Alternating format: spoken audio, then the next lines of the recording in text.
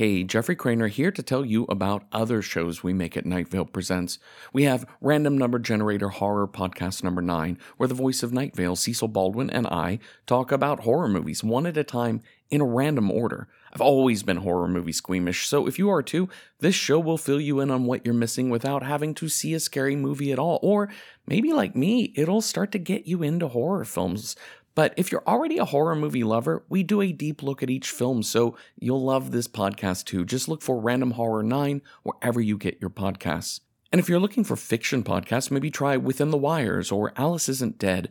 Written by me and novelist Janina Mathewson, Within the Wires is an immersive fiction podcast using found audio from an alternate universe. Each season is a standalone story ranging in styles from a prison escape told through relaxation tapes, to a love story told in voicemail messages, to a missing person mystery told through museum audio guides. There are already 8 seasons of Within the Wires for you to binge right now. And finally, Alice Isn't Dead is Joseph Fink's thriller about a truck driver searching America for the wife she long assumed was dead. The Irish Independent called Alice Isn't Dead the gold standard of story podcasting, effortlessly straddling genres of gritty realism, horror, and mystery. All 3 seasons of Alice Isn't Dead are ready for you to listen to right now. So check out Random Horror 9, Within the Wires, or Alice Isn't Dead at nightvalepresents.com or wherever you get your podcasts. This episode is brought to you by Progressive Insurance. Whether you love true crime or comedy, celebrity interviews or news, you call the shots on what's in your podcast queue. And guess what? Now you can call them on your auto insurance too with the Name Your Price tool from Progressive. It works just the way it sounds. You tell Progressive how much you want to pay for car insurance, and they'll show you coverage options that fit your budget. Get your quote today at Progressive.com to join the over 28 million drivers who trust Progressive. Progressive Casualty Insurance Company and affiliates. Price and coverage match limited by state law. Did you know that over 50% of people who eat legumes end up dying someday? It's true. Welcome to Night Vale.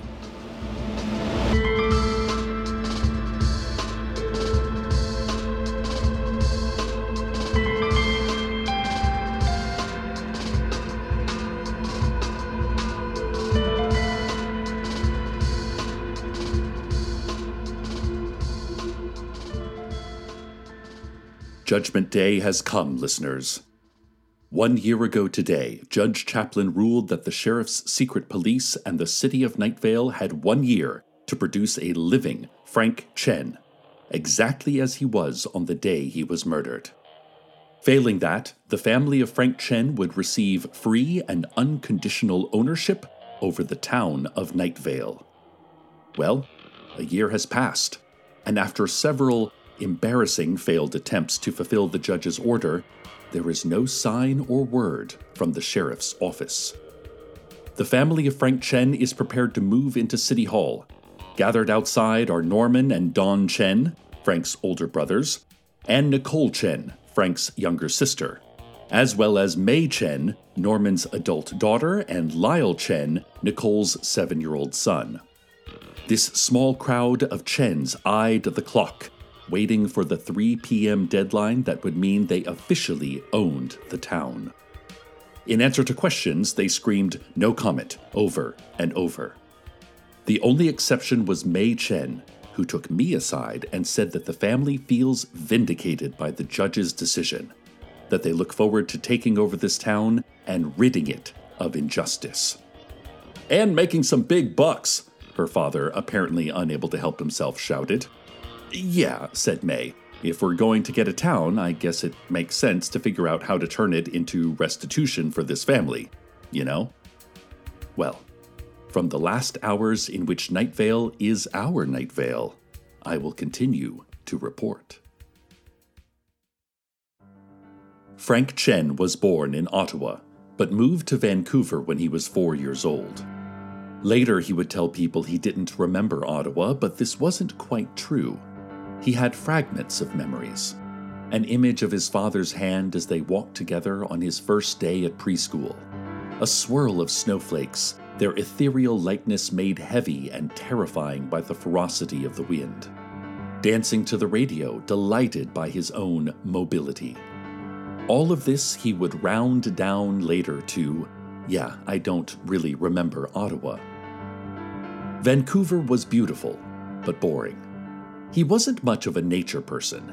He could see the beauty in the lakes and the woods, in the sheets of rain drifting in from the Pacific, but he would rather live somewhere ugly, where there were exciting people doing exciting things. In Vancouver, there was only lumber, and then later television productions, the rainy city standing in for everything from Los Angeles to London. Frank had few friends in high school, but the ones he had were very close. They would film videos, little action movies, and musicals. Later, he would be glad that online video wasn't a thing then because what they made was terrible to watch, but a blast to make.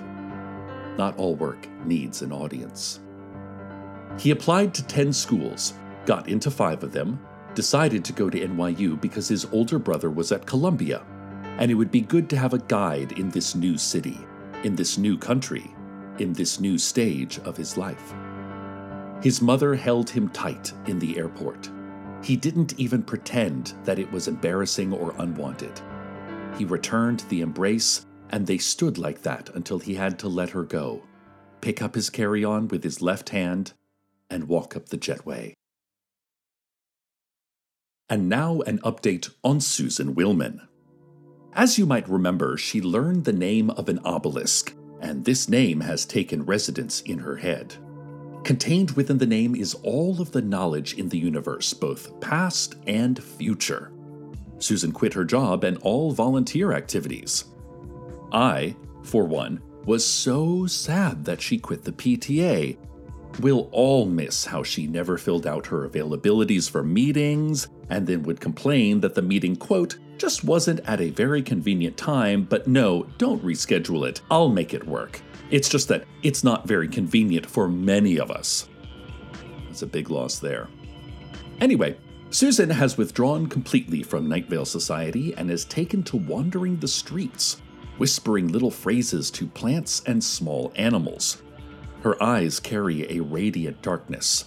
You must be careful to not look into her eyes, lest you never be able again to look away. She has changed in some fundamental aspect and no longer seems a mere human being, but instead like something natural and vast. A front of thunderclouds or a toxic mold destroying acres of crops. What's next for Susan Willman? Who cares? Not me. Ugh. It is less than half an hour before the judgment of a year ago enters effect, and the family of Frank Chen take ownership of the town. Family members are now openly discussing their plans.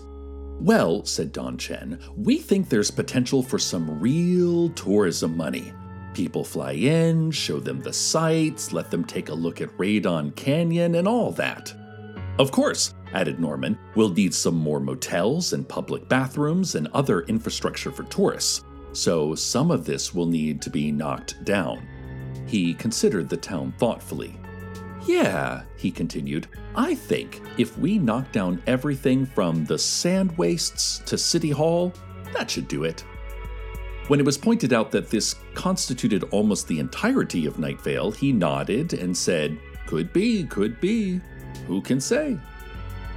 Mei Chen quickly added that they have the best interests of the community at heart, but also that the community covered up their family member's murder and then offered no restitution, so maybe the best thing for this community was if it were just sliced up and sold to the highest bidder. There's always land needed for another golf course, Mei said. The drier, the better, she continued. Golfers love knowing that their sport requires thousands of gallons of water to be shipped from a dwindling lake 3 states away, she concluded. I don't know how I feel about all of these plans, listeners. Bad, I think? Yeah, I think I feel pretty bad about them. NYU was simultaneously everything Frank had hoped and feared it would be. The city was so full of activity, crammed to the corners with people striving for their ticket to lifetime success. Only those tickets were in short supply. and mostly held by the children of the rich. And so Frank turned to the opposite of ambition. He took up polka. Ludicrously out of fashion, hard to discuss with anyone out of the scene, it was the perfect antidote to the New York big dream. He received a music degree, had no real plans for what it could be used for, merely knew that he liked music. After graduation, he moved back to Vancouver, but his hometown felt even smaller than it had before, and no one there knew anything about polka. He spent a summer helping his father clean out the garage. His father put an arm around him when they were done. "I know that this is a time when we don't know what next," said his father. "And unfortunately, we never know what next. None of us get that gift. But I have confidence that whatever you do, it will be very interesting."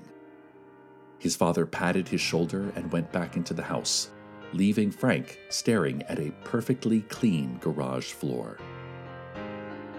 A month later, he moved back to New York, started his own polka band, the Big Apple Polka Players.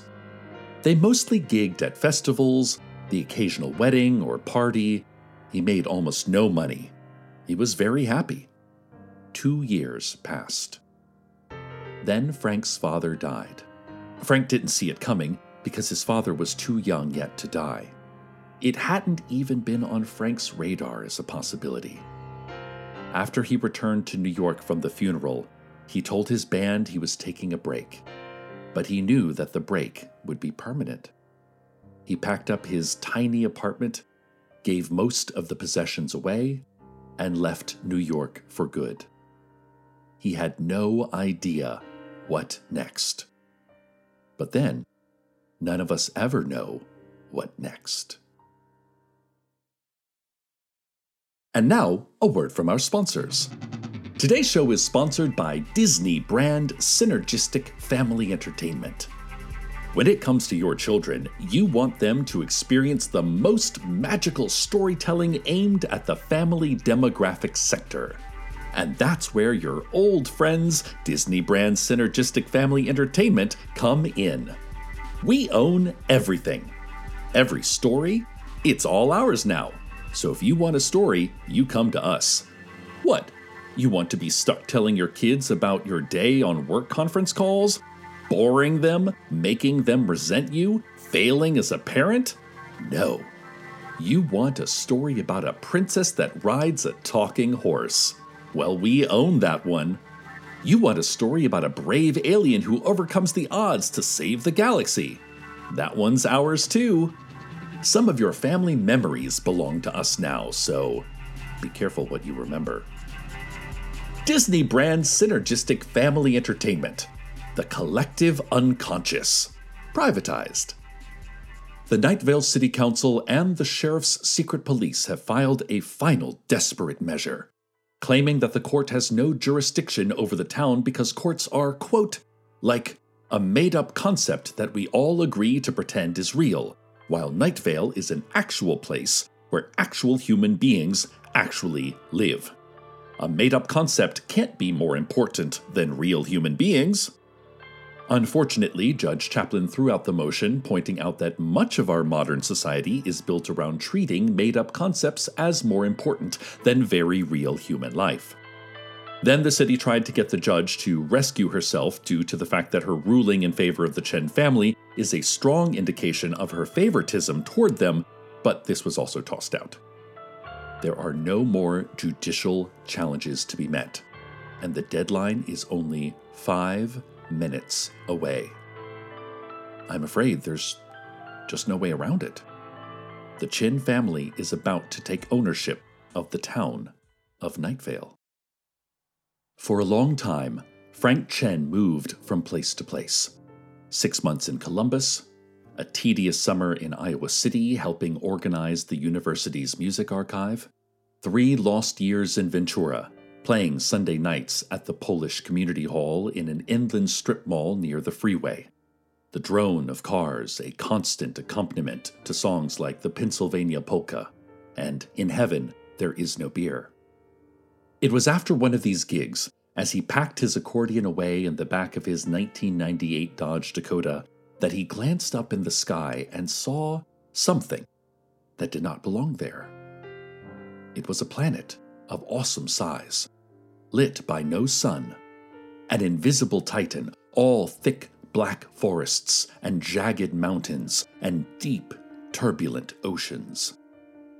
It was so far away, so desolate, and so impossibly, terrifyingly dark. And that day, Frank did not go home. He drove instead. He drove a long time, and eventually he ended up in Night Vale, and he stopped driving. Life in Night Vale was kind to him. He liked his neighbors.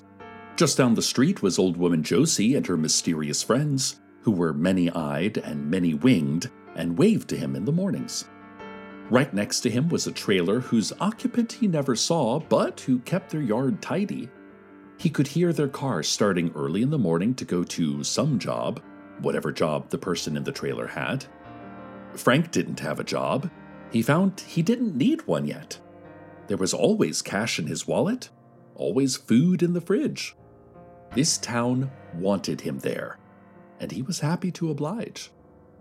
One day he woke, knowing that it was time. Time for what? He had no idea, but he had followed his feelings this far. He started his pickup truck, drove out toward the desert. Was he leaving behind this town right at the moment it had finally started to feel like home? He hoped not. But he pitched his foot forward on the gas. He leaned back into the leather seats, smelling their age and the faint sweetness of root beer, a scent that had lingered in his truck for years now. He didn't know what next, and he didn't need to know. He could follow this feeling forever. A large shadow with a long tail and 5 serpentine heads fell across the hood. The family of Frank Chen has entered City Hall with just under 2 minutes left on the clock for the judgment to take effect. Norman Chen is getting the long, vacant mayor's desk organized. Mei Chen is asking several logistical questions like, so how does this government work? And, okay, so there's a city council in here? And, my God, what is this? What is it? What monstrous thing is this, and where is the city council? And, oh, that is the city council. Okay, cool. City council itself is howling in terror and grief as control of the city it has so long ruled is slipping from its grasp. Truly, this is the start of a new era. And at the start of this new era, a man walks through the front door of City Hall. He moves quietly and uncertainly, feeling as though he is new to this world. He steps into the former mayor's office and sees his brothers. Oh my God, says Frank Chen. And as soon as his brothers see him, they understand that there is no question. This is Frank Chen, exactly as he had been on the day he was murdered. The judge's orders have been fulfilled with mere seconds left on the deadline. Yeah, shouts Sheriff Sam. Deus ex machina, baby! Rock that one out. They held up a rare grimoire they had bought at a dusty used bookstore on Wormwood Avenue. Just did a spell from this old book, and it worked. It actually worked! Ha ha! Yes!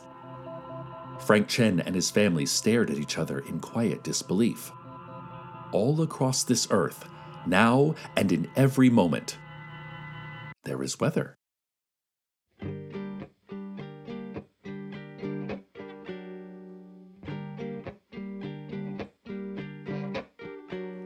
My black snake and my donkey keep the predators at bay. The coyotes and the copperheads stay well enough away. The power that protects me is a circle made of salt. But when you come to get me, I won't feel a thing at all. The vultures that surround me ride the thermals up on high. Yeah, ever since you found me, I'm afraid that I might die. The scarab on my pillow whispers vespers as I sleep. You saved me from the sparrows, now my soul is yours to keep. Come morning we awaken to a garnet-colored sky. The mirror cracked and broken, making X's of my eyes. Can't turn away the darkness, so instead I hold you tight. Yeah, ever since you found me, I'm afraid that I might die. Light the fire, sing the song. Hit the hi-hat, kick the drum. Secret language on the tongue. Something wicked this way comes. There's a light without any heat. It shines just for me, my love. Shines just for me. There's a night without a moon. It comes just for you, my love. Comes just for you. There's a light. Black snake and my donkey keep the predators at bay. The coyotes and the copperheads stay well enough away. The power that protects me is a circle made of salt. But when you come to get me, I won't feel a thing at all. The scarab on my pillow whispers vespers as I sleep. You saved me from the sparrows, now my soul is yours to keep. Come morning we awaken to a garnet-colored sky. The mirror cracked and broken, making X's of my eyes. Light the fire, sing the song. Hit the hi-hat, kick the drum. Secret language on the tongue. Something wicked this way comes.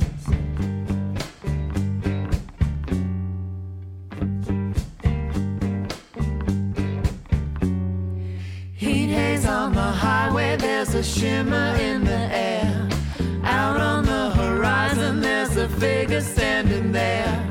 Strange hallucinations as the sky is growing thin. From the corners of my vision, see the shadows closing in. Is it just sleep deprivation or the ergot on the ride? Yeah, ever since you found me, I'm afraid that I might die. Ever since you found me, I'm afraid that I might die. Ever since you found me, I'm afraid that I might die. Ever since you found me, I'm afraid that I might die.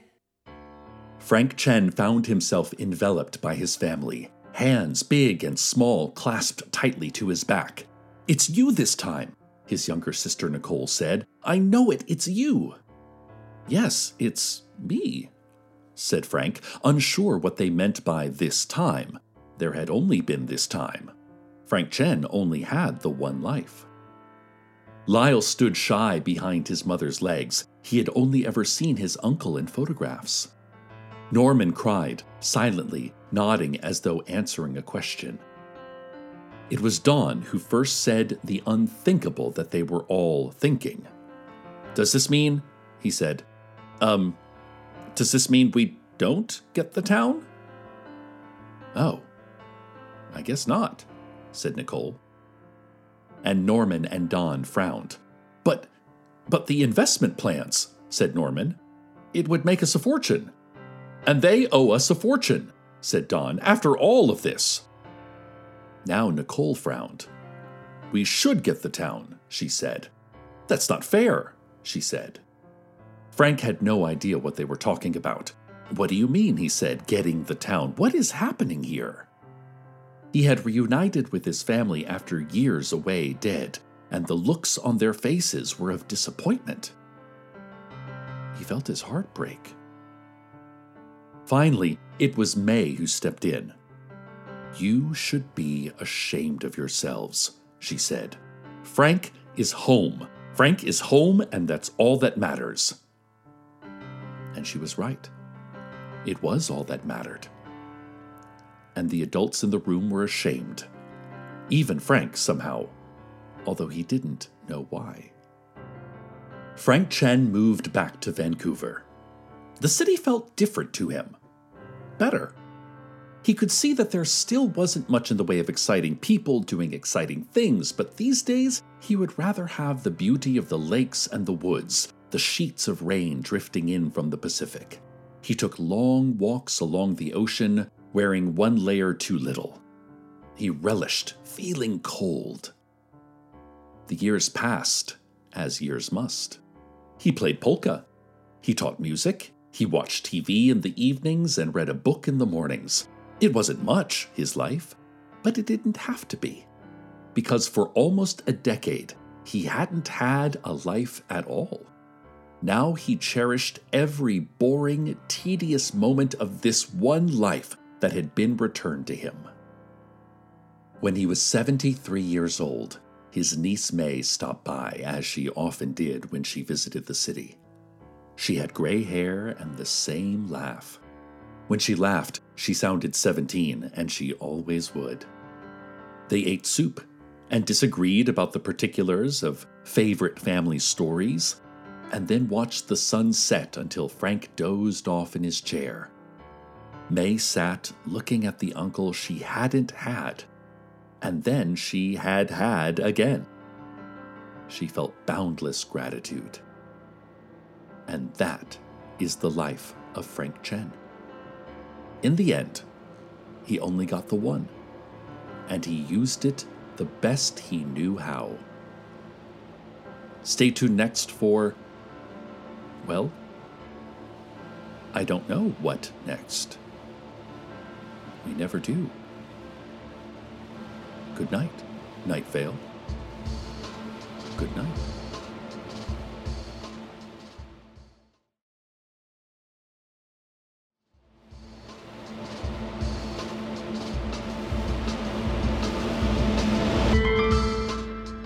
Welcome to Night Vale is a production of Night Vale Presents. It is written by Joseph Fink and Jeffrey Craner and produced by Disparition.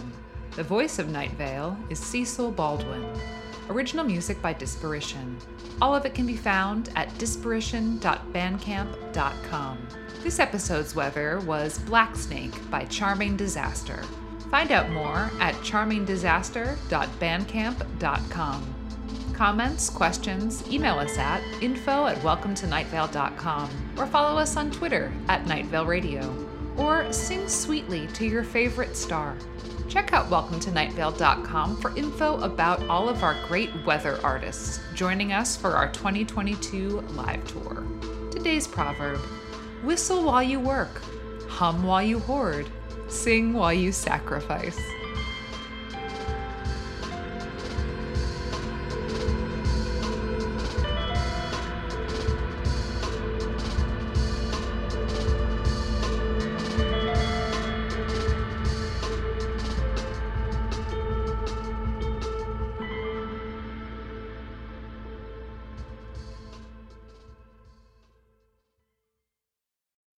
Hi, I'm Jeffrey Craner, and I wanted to tell you about one of my other podcasts, Random Number Generator Horror Podcast number 9. So the thing is, my friend Cecil Baldwin, the voice of Night Vale, loves horror movies, and he's helping make the genre more approachable for me and hopefully for you too, one film at a time in a random order. Are you squeamish about horror movies? Look, I get it, and no worries. Just listen in and we'll tell you everything that happens. But do you love horror movies? Well, that's great too. Watch along with us each week. We've got nearly 200 episodes covering everything from The Shining to Leprechaun 4 in Space. I'm serious, we go in a random order. So check out Random Horror 9 wherever you get podcasts. From